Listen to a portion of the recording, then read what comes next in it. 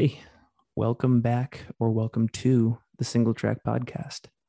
I'm calling this Strava Week because, yes, we have another representative from the platform here today. Larissa Rivers is the North American marketing lead at Strava, leading all brand efforts in the US and Canada through community building and nationally engaging programs. She joined Strava back in 2012 when it was still only relatively known amongst a cult following of cyclists, with a view towards growing the brand amongst runners. The year after that, she and her husband, Brett, opened up San Francisco Running Company to serve trail runners in the Bay Area. They sold the company in 2019 and now live with mountain views in Louisville, Colorado, with their 3 young and very active girls. In this conversation, we go in depth about her experience helping to establish that iconic San Francisco Running Company brand with Brett and her advice for getting a trail running specific store off the ground. That was really fun. We look at what it was like in the early days of building the run community on the Strava app. We look at how Strava works with athlete influencers, her favorite stories to tell as a marketer, and how even hardcore athletes can be relatable to the rest of the community. We talk about ways to make all athletes comfortable being their raw, authentic selves on the platform. And we close with ways to improve representation in our sport. Let's waste no more time here because I cannot wait to publish this one. The 8th episode of the Single Track Podcast is here. Welcome, Larissa Rivers.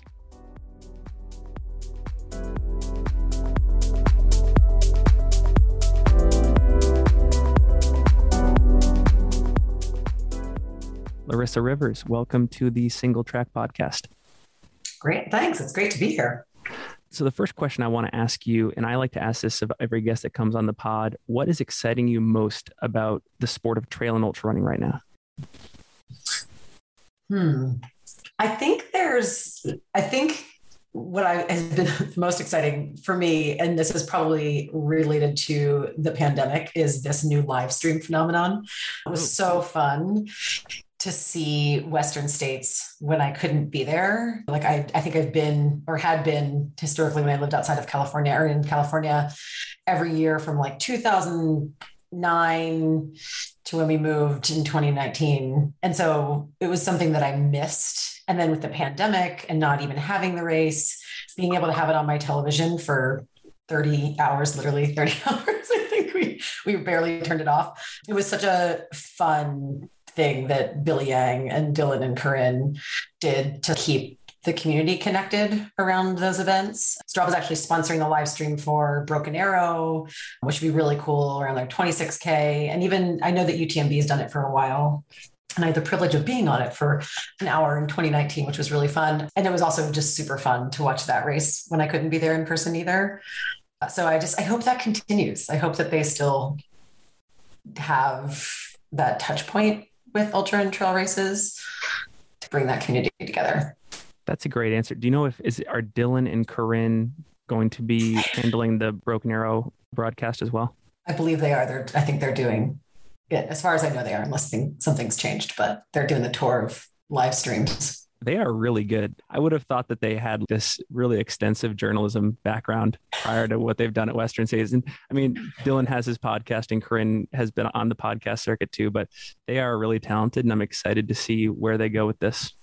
Yeah, me too. Well, I want to jump to this greater topic about Strava and its influence on our trail and ultra running community. And I want to lead with the fact that you used to own and run one of the most iconic running stores in the country with your husband, Brett, and that's San Francisco Running Company. Can you talk about some of the experiences first with that business and if it informed any of your marketing strategy at Strava in the long run? So one, all the credit goes to Brett because he started this running store after a long stint at Zynga because he felt like our community lacked a place to come together. We didn't really have a neighborhood running store at the time. And I think one of the things that he did that Strava did before my time was that it was very much brand led. Like he led with what's like the cool t-shirt people are going to walk out of my store with. Yeah. Now, of course, we're going to be experts on the things that trail and ultra runners because we came from that community and because we care about it. We're passionate about it. But it's like, what's going to get someone to represent my brand or feel like really strongly about San Francisco Running Company. And so we spent a lot of time, he spent a lot of time like working on the design, what's the name? And similarly, like Mark and Michael, who started Strava, really were like, their vision for Strava was to be this home of your athletic life, not just a cycling app for hardcore cyclists. That's where they started, but they led with like, what's the name of our company? What's this brand? And how do we create this like cult-like status with the brand, but just like making it really cool. And with San Francisco Running Company in particular, it was Brett loved the Proof Lab store. He's like, I just love surf shops. He's like, I don't surf, but I go in there and I want to buy a surf shirt because it's cool. Like you go into a specialty run store and for the most part, it's kind of dorky. Like it's sort of a dorky sport. It's getting cooler, but he's like, how do we make running cool? And what ways can people show up at the shop and just like want to represent the brand? And so I think that was like, they're lessons that I think both of the brands that I've worked for, I've been fortunate to see come to life. And a funny story was my, I guess, current head of marketing, but at the time he's our chief revenue officer and he was on the ground at UTMB. He's like, I've seen more of your running store's brand here than Strava's. It's like you've taken a hold of the ultra community and they all just want to represent SFRC, which was really cool to hear. I love that. So what I heard one thing that stuck out in the conversation was how a running store can become this center of your athletic life. That's a great phrase. Can you talk about some of the tactics that you and Brett deployed to sort of create this cult-like status around the store? Because you've already mentioned a few, but it has managed to transcend that local Mill Valley area. So I'm curious. I think the first and foremost was just like hiring people who are passionate about the sport and also being really picky about what products and services we brought into the store. We wanted them to feel like they were the ones that we want to talk about, that we use them, so that when people are like, why would I buy a roll recovery? And we're like, because it actually works, because we spend most of our evenings just rolling the shit out of our legs. Yeah. And that was a big part of what we wanted to establish within that. I think the vision for the store initially was almost like the Rafa store. If you've ever been to the one in San Francisco, or I don't know if they all exist like this, but there was like a table and you'd watch the tour and get coffee. And we wanted it to be this place where you could have this experience where you're just like hanging out with your friends there.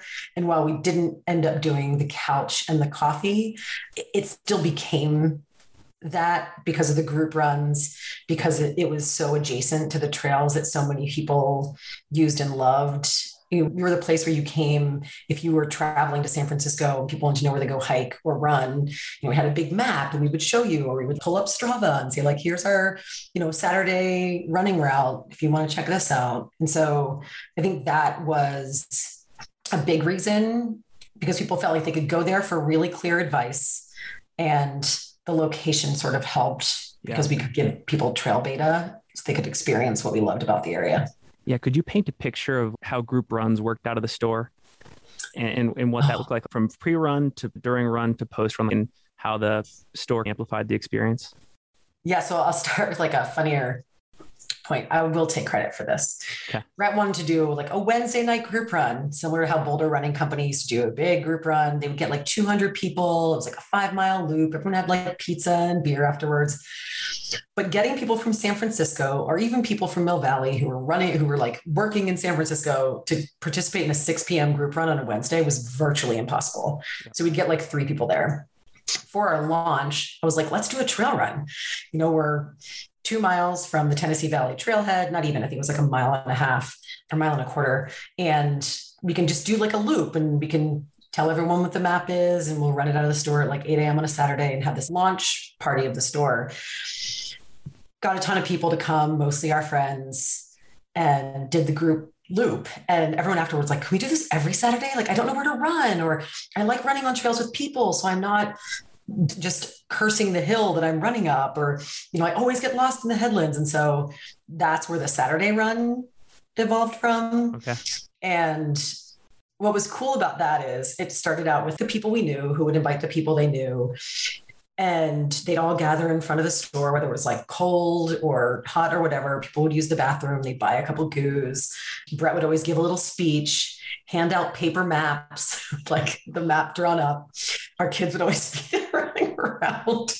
We'd trade off who was going to go on the run, or he would like bring the bob stroller, and we would end up, probably every week we had 30 to 100 people, depending on whether or not we had a brand there doing shoe demos. And then I want to give it the credit to Patty O'Leary because I believe he was leading November Project at the time. Okay. But they were like, this is our Saturday thing, is the SFRC run. And so all these young San Francisco people came, and it got to the point where when we sold the store, I think I would know 5 people there. And there would still be like, 30 to 80 people at any Saturday run. Like it really evolved into this sort of thing that everyone did on a Saturday who cared about trail running in the area. 2 things. One, you're making me want to start a running store right now. This sounds so cool. This sounds like the best life. It was, ask Brett. It was very hard work, 7 days a week. Number 2, I could talk about this all day, but I actually do want to talk about Strava at some point. The last question on this topic, for anybody in the audience that does want to start a running store, what advice do you have for them for how to get it off the ground and what they should be prioritizing first? Like this brand-led strategy you're talking about, that is awesome. And I think we're seeing other brands and other areas of running do this well, like Tracksmith, for example. They were brand-led from the beginning and they're crushing it. What advice do you have for getting off the ground? I think the biggest part is really knowing and understanding your community and what they want. We were filling a void that we personally felt as trail and ultra runners, and even just like runners in general. I think A Runner's Mind, opened their stores shortly after ours in San Francisco and cater to a bit more of the road running crowd. But I do think that do it for the community, make that the biggest reason why. Because and honestly, there's a lot of parallels with Strava too there, but if you are putting the customer and the athlete and the runner's needs first, they'll come. Gotcha. Okay. Yeah. Very cool. So I do want to spend the bulk of our time talking about Strava, and I want to open up the conversation by noting the fact that you were the first hire for Strava Run. And I'm curious about how you came to Strava. So what your entry into the business looked like. And then I'd love to just talk about how you went about kind of bringing runner DNA into the company, because I think when it was founded, the value proposition was for cyclists and kind of competitive cyclists. So yeah, talk about that if you don't mind. So to clarify, I was the first run specific employee brought on. So they had already launched the Strava Run app, but the strategy that Mark and Michael, our founders at Strava, had when they launched Strava was kind of this, Mark always says, like inch wide and mile deep. Oh yeah. And so at the time, cyclists used devices and were very much more familiar with GPS. The segment technology that Davey Kitchell, who's has patents on that, was just core to how a cyclist just did in their sport. But they always had visions of it being for other sports, and run was the easy parallel to that one. So when I started, I think there were 30-ish, 35-ish employees, most of them these relatively hardcore cyclists, of people who are really passionate about cycling, who are building our product and features. And I was brought on largely to sort of build the running community. At one point, they joked around that I was sort of the Tom of MySpace. I just followed runners and let them know that that's I love that comparison. What you do. And the other funny job I had was to keep the run product top of mind, because at the time we had 2 separate apps. And so, if you're a cyclist and you're doing engineering work and building software for an app, are you going to pay attention to this run app? We just bolted run on to the cycling features. So even when I started in the feed, it had elevation for your run instead of pace. And so I was like, unless you're a trail runner, you don't really care what your elevation was on a 10K run. Right. You want to know what your pace was, so just things like that, making sure that the engineers were thinking about running when we were improving to the point where I had a former career, very short one, as a personal trainer, and I'm a USATF level 1 trained running coach. And so I wrote training plans for everyone to do the Giants race. It's this half marathon, 5K, 10K, and brought running groups in to run from the Strava office, just to sort of remind everyone that we had running as a core focus. It was our approach at that time was very grassroots. We got a Sprinter van at one point and traveled to various cities, either attending events or creating our own that had computers in there. You could plug in your GPS device and upload and look at all the maps and stuff. And so it was really fun. It was a lot of work just in terms of getting people to pay attention to a company when no one, especially in running, had heard of Strava before. So I think that was probably like the most fun, but also the hardest part of the job. It's like, what is Strava? And trying to explain that really concisely at the time was somewhat difficult. As a marketer in the organization, what are some of your, and there's a lot of storytelling that goes on, I imagine, in order to paint the picture of, if you sweat, you're an athlete, et cetera. What are some of your favorite stories to tell? And over the years, what have been some of the recurring themes? What tends to resonate most with subscribers when you're selling the value proposition of the platform? The stories, I'll start with I think it resonates with our athletes too. The stories I love to tell are the sort of unexpected ones, or like, and not even just the mundane is the wrong word, but like the person running their first marathon was probably one of my favorite activations that we did. And of course, Billy Yang did the film and it was amazing, but we did this film called Becoming a Marathoner. And we picked these 3 people to be featured in the film who were, kind of just your run-of-the-mill person doing their first marathon. They all had, different reasons for why they were running. One woman had recently gotten divorced. Another one had lost a ton of weight and it was just like his ramp up to his next thing. The other woman's mother was a marathoner and she had ALS. And so she really just wanted to like run a marathon for her mom. And it was super inspiring for the people who watched it. Every time I've watched it, I've teared up at the end. Billy had camera people run with each of them throughout the entire race. We filmed them during their training. And it's the kind of stories that are so much more inclusive, but more like relatable to the athletes on our platform. Not everyone's a pro athlete. It's cool that you can, follow Molly Seidel and, right. Tade on Strava. She's an awesome follow, by the way. I know. I talked to her today, actually. But I think those are the ones that I like telling. And this is going to sound really trite, but being in the ultra running community, you're like, oh, another person ran across the United States, like cool. But it's just kind of on this edge of crazy that people can get inspired by, but not feel like, oh yeah, I think I'm going to like get up and run across the United States of America.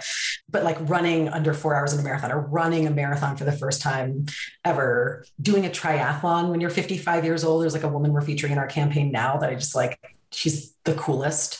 Those are the stories that I love telling. And I think, I just ran a campaign around the Olympics in the US during the Olympics. So it just wrapped up a couple months ago. And people liked the content from the professional athletes, but they really loved the content from the athletes who won our Dream Bigger contest. One of them was this female triathlete. Yeah. And they just seemed to resonate with that more because they could see themselves potentially in their eyes, like, oh, that's cool. If she can do it, I can do it. There's something really exciting about that. And I think for the sake of Strava and our growth and the image and perception we want to portray as a brand is that if you're an athlete, you belong, and an athlete is anyone who strives, whether that's getting out the door and walking a couple miles because you want to get some fresh air. It feels important for you mentally to move, or it's because you want to do your first race. Amen. So you mentioned this. I actually want to come back to this because you mentioned it earlier in the conversation that Strava is sponsoring the live stream at Broken Arrow. Can you talk about the extent of that involvement, what it looks like from a support standpoint, and whether this will be a recurring strategy for Strava in the future? I think it's an awesome entry into ultra running. I mean, I know you've been in the sport in other capacities, but this is a really cool way to get involved, I think. Yeah, we sponsored Western States in the past. So this isn't like a new foray into events. It might feel like that because We haven't had events in a really long time. But yes, I would say one of my personal goals out of this live stream sponsorship is to create a playbook of sorts that we can then apply to events going forward. And Brendan and the team there are just amazing partners, because I think we're both like equally excited to work with each other. And Brendan's a friend. I've known him for several years now.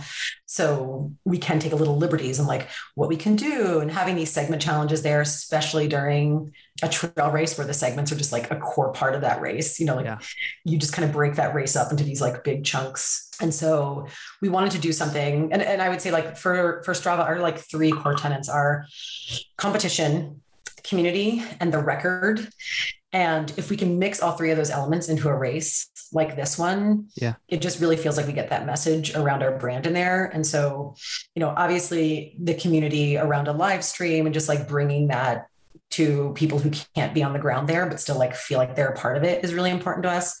Competition, obviously it's a race. And so it's exciting to see how people do in the segment challenges and just in the race in general. And then the record, for anyone who uploads, we're actually donating money to the Boys and Girls Club, the local Boys and Girls Club. It's the charity that Brendan picked. We're also giving prize money to the female and male who get to the top of the segment first, but also the random person who gets in the middle and the dead fucking last person in the segment. Inclusion. And so I think there's some really cool elements that feed into the things we care about as a brand and the things that we want our athletes and people on the ground to take away from Strava as a part of our involvement. Yeah, as a spectator and as a fellow marketer, it's cool to see Strava align with some of the most innovative elements of our sport. Like, I feel like the live stream is one of the new tech forward approaches. So that's really cool. What do other parts of this future events playbook look like? There's also elements that are in our product that we're hoping to develop so that, if people want to follow people racing certain races, like, can we allow for that to happen? Like, it was really cool during UTMB on our social feed, our French country managers were, like updating people in our Instagram stories of the top winners in each of the events. But it would just be like a really cool way for it to show up on our product. During the tour, we did a whole activation around the King of the Day. And so whoever like got this segment that day, they would get awarded this like Strava jersey. And if you followed the tour club, you would get this like in-feed element that would say like, Tade got the King of the Day award. And then we also have these new map features where we can decorate your map. And so for the UTMB, there was a trigger word that if you put UTMB or CCC or, all the races in there, that you would get this kind of like cool map element. And so I'd love to do that for future races so that people who are, following the New York City Marathon see their friends upload. And there's a little Statue of Liberty at the end of this, like, I don't know, whatever kind of map treatment that we'd want to see on that. And so just really trying to figure out how we can bring the event to life on our platform and also be there for the athletes at the events, that they like, their key takeaway should be like, man, I need to be on Strava. They really understand me as an athlete and a runner who races. Well, I want to continue to geek out on marketing here. One thing that interests me, I think a couple of years back, you put a couple really popular features behind the paywall, one being segments. And I mention that because I'm curious about the strategies that have historically worked well for Strava from a marketing standpoint. A, building engagement, and then B, converting that engagement into subscribers. If you could talk about that. Sure.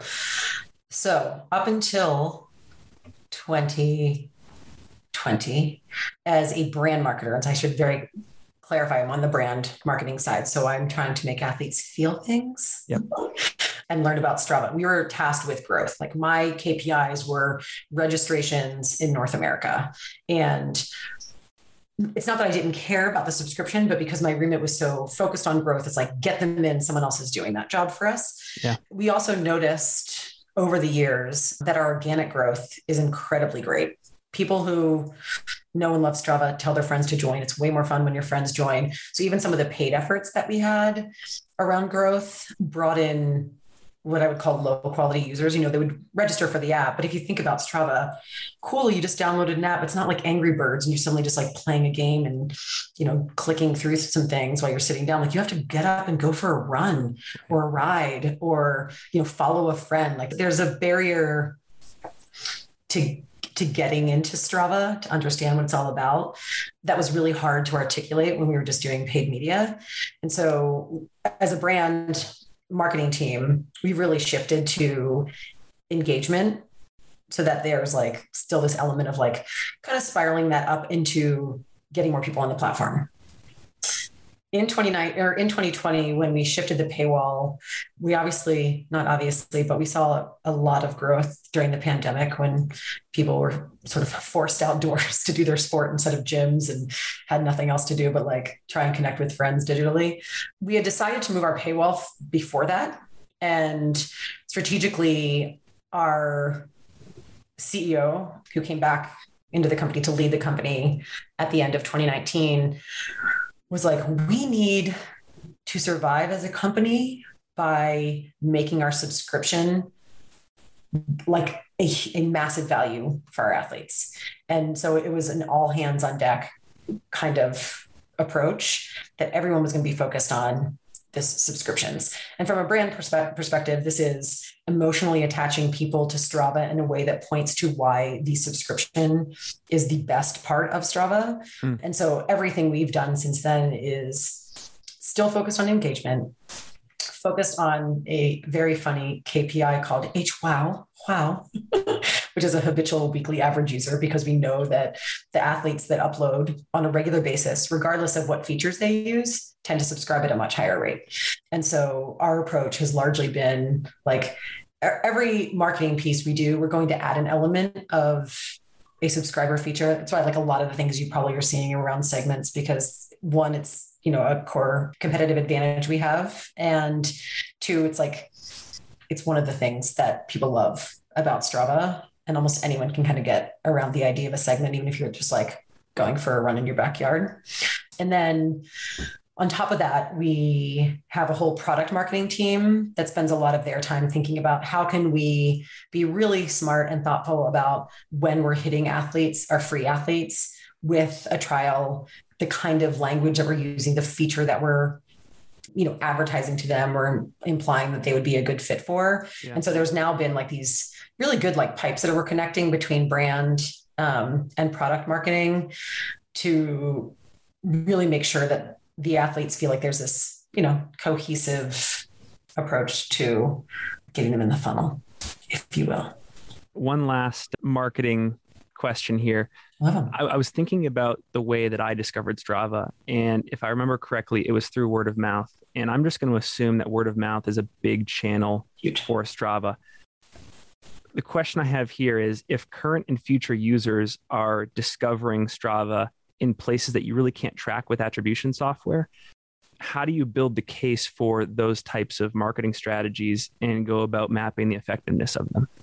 Like, how do you work with this dark funnel? Yeah, it's a great question. It's actually something me and my boss have actually been working on in the US, because organic growth can only get you so far. Word of mouth growth can only get you so far. Yeah. And so there's this massive opportunity in the US for us. We, like in the UK, for example, we have roughly, I forget, like something in the teens percentage of the population of the UK is on Strava. We have like insane numbers in the UK. And in the US, we're only like single digit percentage. And so we have this massive opportunity for growth. We also monetize better in the US. And so we're really trying to figure out like, how can we invest in brand building exercises that give us confidence that it's driving the kind of growth and brand perception that is going to increase that, like kind of increase that word of mouth, but really just like get more people asking, what is Strava? Why Strava? Oh, I get why Strava, starting to consider it, like really driving that top of funnel awareness, and then likewise consideration in ways that we're really focused on current athlete activities. Because if you think about it, and this is like a fun stat we have that we have shared in the past, it's like for every 1 minute that people spend in the app, they spend 50 minutes doing activities, which is awesome. Except if we're relying on product marketing to sell you a subscription and you're only in the app for 1 minute, we have 60 seconds of your time to say like, hey, this is why segments are awesome. And if we can remind you through some brand building exercises about Strava, there's even like that subscription consideration that happens. Or, maybe it's like, oh, I haven't uploaded for a long time my runs, or maybe I want to go out for a bike ride. Elements that we haven't considered when we're just doing engagement exercises in our own ecosystem. So we'll be exploring opportunities on that side into 2022, which I'm hoping will continue for a long time. But I think to your point, we're trying to do it really thoughtfully so that we can understand what's working, what's not, so that as time goes on, we're being really smart about it. I've mentioned this before in previous conversations, but that stat that compares app usage to real world activity, that's such a beacon of hope for social media. I feel like so. I just think of like Instagram and other platforms where you just can spend, the hours can tick away for some people scrolling through their feeds. And I think also on Strava, almost everybody is a creator. Almost everybody that uses the app uploads. And I think on other apps, that's not the case. Like on Instagram, I'd say more than half the people are consuming as opposed to making posts. And so it's cool that there's like a default sense to upload in Strava as opposed to just kind of passively use it. Yeah. I think the only people who probably do that are coaches. Yeah, that's a good counterexample for sure. So the next thing I want to talk about is, I've always been curious about this. In the same way that like North Face and Patagonia and Nike have like a rotation of sponsored athletes in these sports, does Strava have an athlete sponsorship program? And if so, what does it look like? And what does the relationship look like? What are the athletes expected to do in that arrangement? So we don't have a pure, what you would think of as a sports marketing program where we sign an athlete for an annual contract and ask them to do this, that, and the other thing. We did in when did I start? 2012, 2013, maybe even up to like 2016. So athletes like Lawrence Tendam, Ted King, Tim Johnson. We even sponsored Killian Jornet. We worked with Jesse Thomas. But what we realized is that we were asking them to do like specific things. And so we were really just paying them for that one specific thing. We didn't have this whole program where there were a spokesperson for us and they had to do like X number of posts. And to be honest, I think when we stopped working, I forget what athlete it was. We stopped working with them and their agent was like, they're going to stop uploading. And we were like, okay, okay. Sure enough, 6 weeks later, he's like, back uploading. Because as a cyclist, especially like, all your friends are on it. Where are you going to go? You care about the KOMs that you have if you're there. And so I think there was not a light that went off, but all the pros were kind of using our platform already. So we were never going to pay anyone to use it. What we were paying for was them talking about it, participating in campaigns, doing speaking engagements, writing for us. And so we have a very piecemeal way of working with athletes. So like if we're going to run a campaign, so I'm working with Molly Seidel for this New York City Fall Marathon Club piece, and we're paying her to work with us to write content, to promote us on social, to participate in the club. And so it ends up being, I wouldn't say it's necessarily like more lucrative for the athletes, but we're not asking them to do anything beyond this like set amount of things that they've done. And it's usually like the athletes are already uploading to Strava. So they're already participating in the platform and essentially creating content for us by participating in those activities. And then we just want to keep working with a lot of the same athletes on like the pro and influencer side, but also the athletes who are using our product who have those kind of inspiring stories like I was talking about from becoming a marathoner, right? Which is it's like it's kind of an ambassador program of sorts, which we call Team Strava. That's a couple hundred athletes in each of our key markets. And there are a lot of them we found through our data, like who's engaging with the product the most. And we reach out to them and they become part of this like group of people that gets early access to product features. They get an exclusive Strava kit because we don't sell our kits anywhere. And just like, and they participate in our campaigns. We feature their stories. We're now trying to figure out how we can like boost their social presence. And so my goal in that program right now, and there's a possibility that it evolves, is really making sure that we're telling a breadth of stories about all the athletes on our platform and still like making sure people are aware that pros use our product because they love it. I mean, Molly's like the perfect example of an authentic Strava athlete. She loves using Strava. She geeks out on the data. Her titles are funny. She even, I think, posted on Instagram one time, like, if you're looking to see my training on Instagram, go to Strava. Just like, I mean, this is amazing. So that's kind of she's one of my favorite follows. And actually on that topic, if there's anybody at Strava that we can put on Courtney Dauwalter to encourage her to get on the platform, that would be amazing. And I've talked about this to no end in other episodes, but I would love to see her on too, because I feel like she's similar to Molly, such an amazing personality in addition to being a great athlete, and she would add so much. Yeah, no, I agree. It was funny. One of our founders was asking me if she was on Strava because he's like, I was asked the question, who would I like to see on Strava? And I don't think she is, but I'd really like to see her on Strava. And I was like, no, she's not. And it's not like she's not aware of it. I think she just probably has her own reasons for not being on Strava. Right. Which is fine. Molly, yeah. Molly's a great example. Are there other examples, other athlete collaborations? Like I thought I remembered like Hillary Allen running a branded podcast at some point. Are there initiatives like that?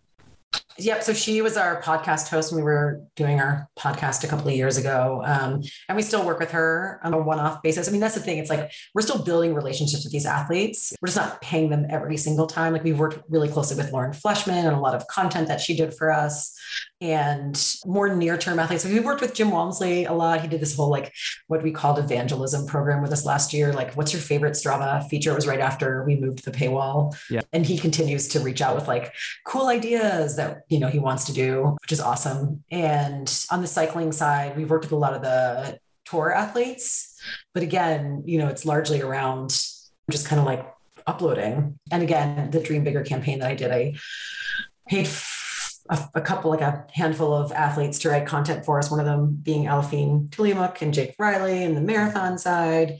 So just really cool to work with them and have them post about Strava. They regularly upload, so it wasn't like a hard thing to get them to do that either. The last thing I want to comment on in this thread is how cool it is in the Strava era that we get such an intimate view into elite athlete training life. Like prior to maybe 2008, all of these athletes trained in the dark, you know, figuratively speaking. And now we get this direct look into their lives, not just in competition, but in training, which is so cool. And like the fan in me wishes they used the post function more as well, to include that written element as well. So that's more a comment than a question. But that feature has largely gone unused because of awareness. I think there's a lack of awareness. I actually noticed David Roach has been using it quite a bit, just promoting writing that he does. Same with Mario Fraioli.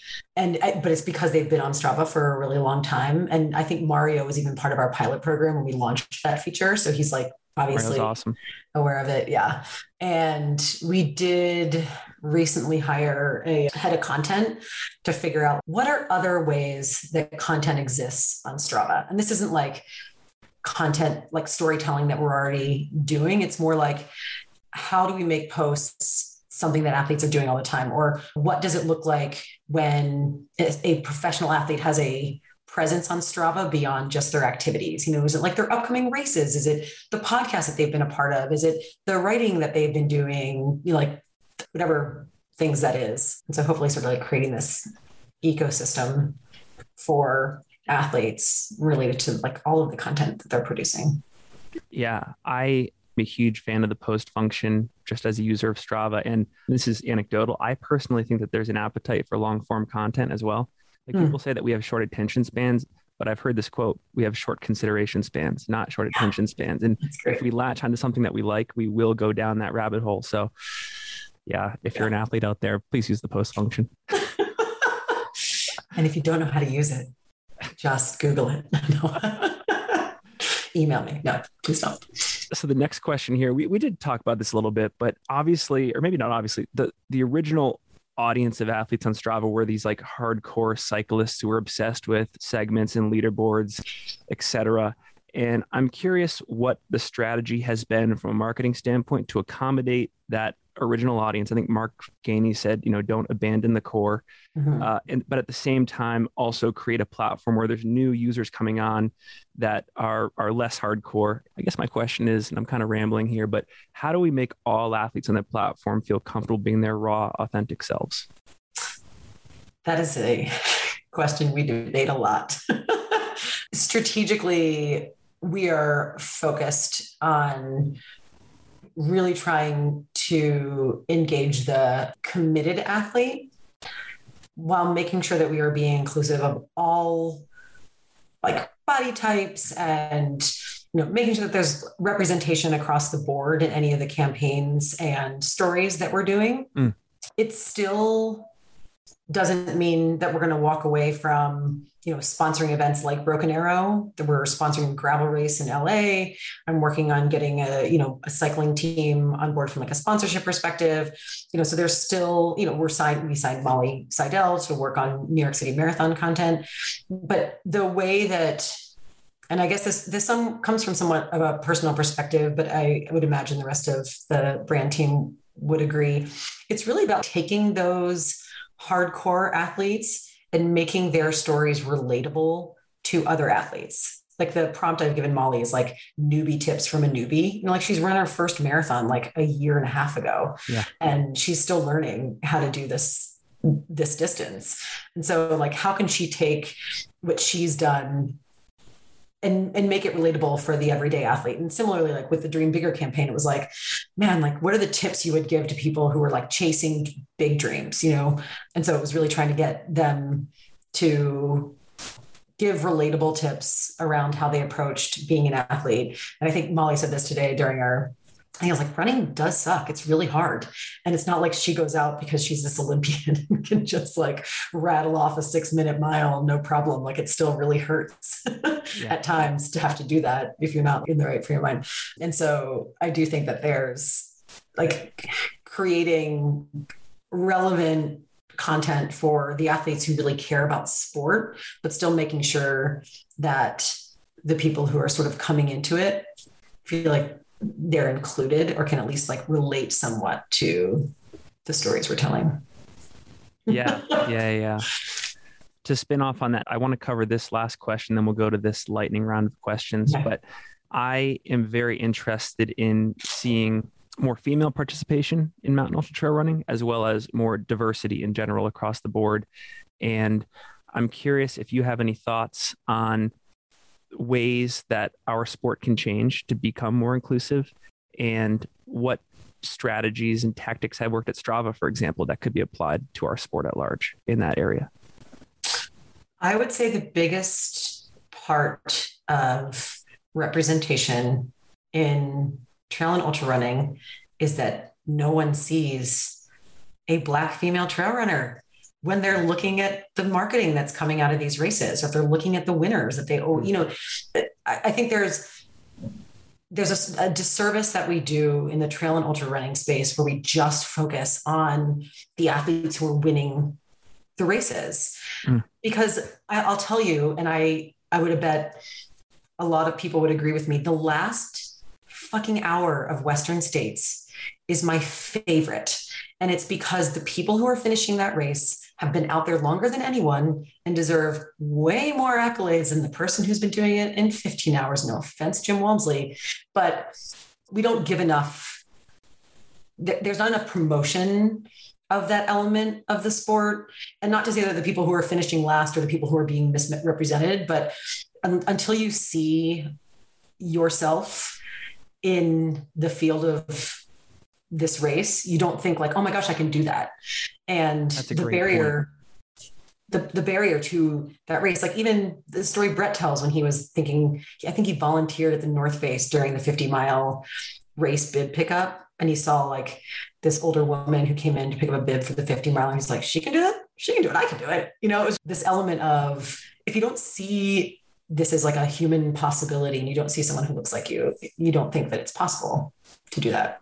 And so it's a chicken egg thing, but the more that those brands and races can put those athletes at the front, I think the more interest we'll get in those groups. Yeah, the chicken or the egg point is well taken. And I'll be curious, like, who the first athletes are to take that stand and to be there so that they can be an example for future generations. And I'll also I think it was good that all the women did so well at Western States, and that was like the story. Oh yeah, and at UTMB, American women have had no problems winning that race. For example, Nikki and Courtney, Rory, incredible. But one of our advisors, Allison Desir, and her husband were out at the Rut, and Amir was doing the race, her husband, and she's like, "I'm literally the only Black woman here, like only one." And granted, you're also in Montana, but she's like, "I'm at a race, like a relatively popular race." Yeah. And the misrepresentation of people of color at that race was just like astounding. And I think it's not just the Rut; it's a lot of all of those races. No, it's across the board. Yeah. Mm-hmm. The last thing I want to comment on there is I can attest to the fact that I think the back of the pack is the most exciting part of the race, and it's like the perfect representation of life in a day. I was working an aid station at the Wasatch 100 this past weekend, and I was there from like 11 a.m. to 3 p.m. watching people fight cutoffs, and there is nothing cooler and nothing more inspiring. And Jim Walmsley, if you take offense to this, I still stand by it. Actually, it is way cooler. And I'm totally sold. And we should cover that part of the race as vigorously as we cover. I Run Far should cover the last 10 runners, male and female. Yes. No, I think that was one of the things that I was so glad the live stream was there. And Billy called it. He's like, it's the magic hour, when people are trying to finish the race. And it's so good. It makes me cry every time. Okay, let's do this lightning round of questions. Are you ready? Yes. Okay, first question. This isn't in my list, but I'm going to ask it anyways. I'm curious if Strava existed, let's just say in the 90s or the 80s, which athlete would you want to see the historical training logs for? This is going to be a funny one. He's going to be Topher Gaylord. Ooh, okay. Just because he's been ultra running for so long, like, how do you have that kind of longevity and still be as fast as he is? He's a fascinating human specimen.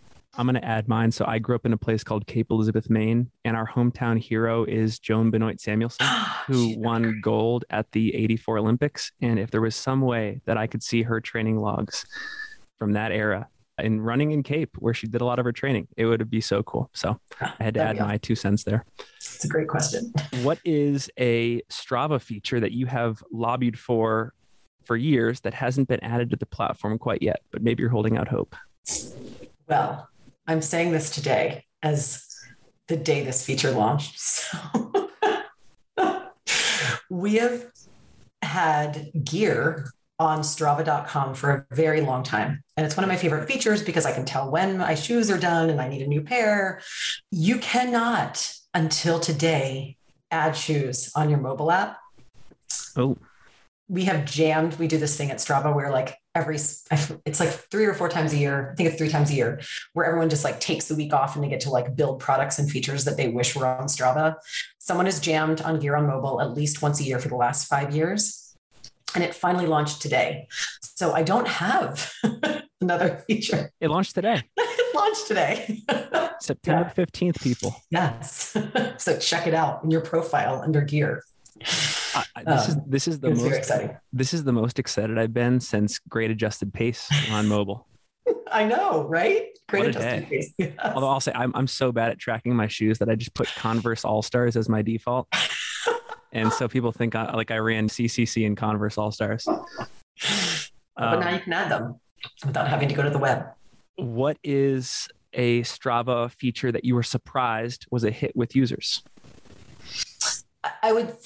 This one is not surprised. I would say there was less fanfare about it, but it's the one we've received a lot of recent good feedback on. Is we just updated how you can edit an activity, including new privacy features around like hiding your map. And the feedback we've gotten has just been incredible. Like, I've been like waiting to put private notes in, or I've been waiting to be able to edit my activity this way. I've been waiting to say like, we have like new ways to make your map look colorful, and just like, it's just a way easier way of telling the story that you want to tell about your activity.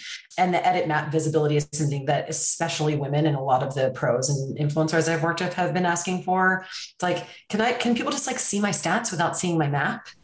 Or, like if I'm staying somewhere, can I like hide more of where I am so they don't have like a vicinity of like where I'm staying? And so those they're kind of like table stakes features, but they're really huge with our audience. Very cool. I'll add too. I'm getting a little greedy here.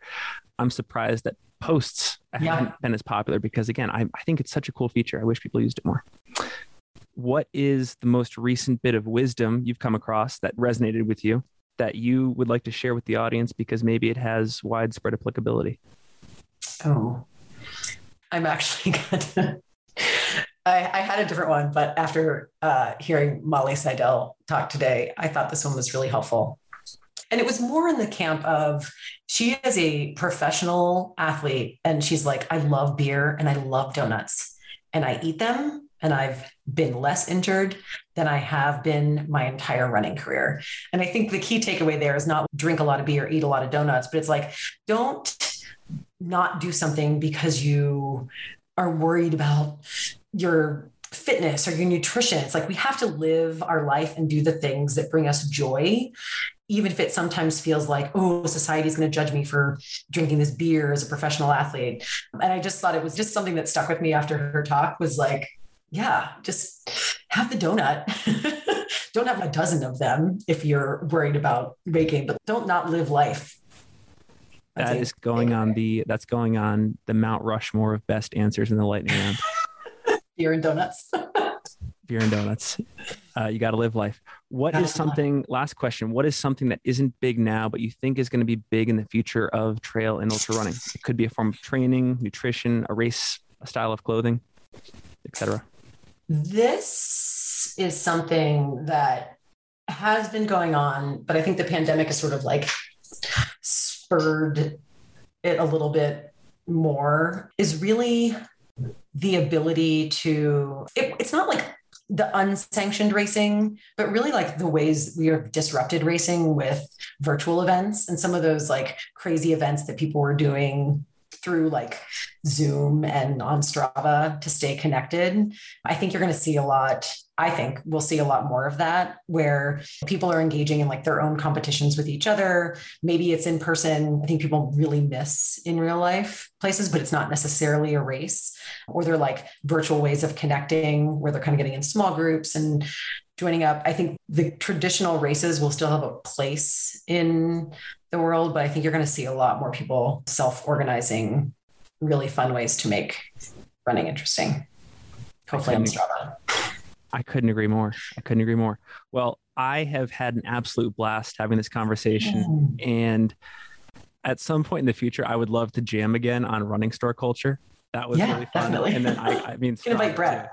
Oh, absolutely. No, seriously. I would love that because I think that San Francisco Running Company is the blueprint for how a store should be built and run. So before we sign off here, are there any initiatives that you'd like to plug, and where can people find you on social if you're there? I'm a consumer of Instagram, so don't follow me there. Just follow me on Strava. I put everything on there. Yeah.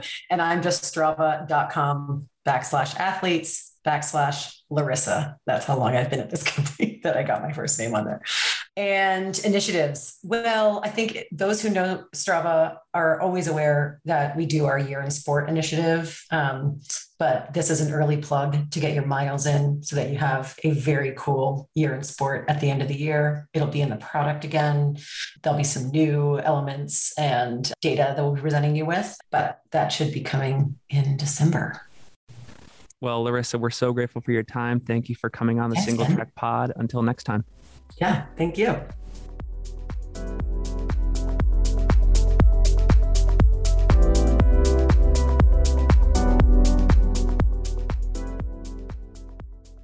Wow.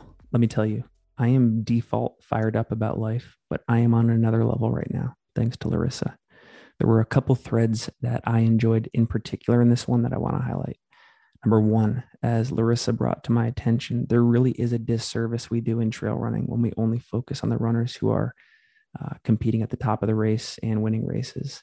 There's just not enough promotion of the other elements of the sport. And this goes back to that issue of representation, because as she mentions, if you don't see this as a human possibility, if you don't see someone who looks like you in the sport, you don't think it's possible to do it, or at least you're less inclined to think it's possible. And as we acknowledge, there are many things that need to be done, but one of the low hanging fruit moves could be to acknowledge and promote the back of the pack race. They're out there the longest, they're fighting cutoffs, they're truly experiencing the trials and tribulations of life in a day. And oftentimes, they also have the most compelling stories outside the sport as well. All I can say anecdotally is I saw it with my own eyes at the Wasatch 100 last week. There's nothing cooler, nothing more inspiring in our sport. Second, our discussion about San Francisco Running Company. I know that this was a Strava episode, but that particular section of the conversation captured my soul. It made me want to start a running store, a trail running specific running store. Now, I'm not going to do that because I'm still reeling from my conversation with Carl Meltzer about setting up a 100-mile race in the Central Wasatch. Plus, I have this newsletter to work on, but damn it, this is a call to action. It needs to be built. Here in the Salt Lake Valley, we simply don't have what Larissa described in SF Run Co. I'm talking about a place for the community to come together, that quote unquote home for our trail running lives, a place that has achieved cult-like community status, a place that local trail runners truly want to represent, a running store that isn't just about walking in and buying gear and then leaving, but a place that has couches, a TV with trail running content playing, maybe a pot of coffee brewing, a location so close to the trails that you can host group runs straight from the stores, employees that are fired up to give you maps and routes and advice and speeches about why they're so stoked. That was SF Run Co., and we need it here. As Larissa said, when they arrived in Mill Valley, they were simply filling a void that they personally felt. And once they got to know the community and understood what they wanted as well, and as long as they kept putting all of that first, it was going to thrive, and it did. So yeah, that is my stump speech. It's a stump speech for a trail running specific store that also doubles as a kind of clubhouse for our community. And if you're out there listening and you're inspired and you have the capacity, please go build this. And if you're actually going to do it, let's talk. I want to talk. Now that I think about it, I probably can't help, at least for now, but I will be the best hype person you could possibly ask for. So, all right, that's all for now. Thank you, Larissa. To the audience, be well. Stay on that literal and figurative single track. Let me tell you, it is amazing what you can accomplish when you take a relatively narrow focus on your life's work.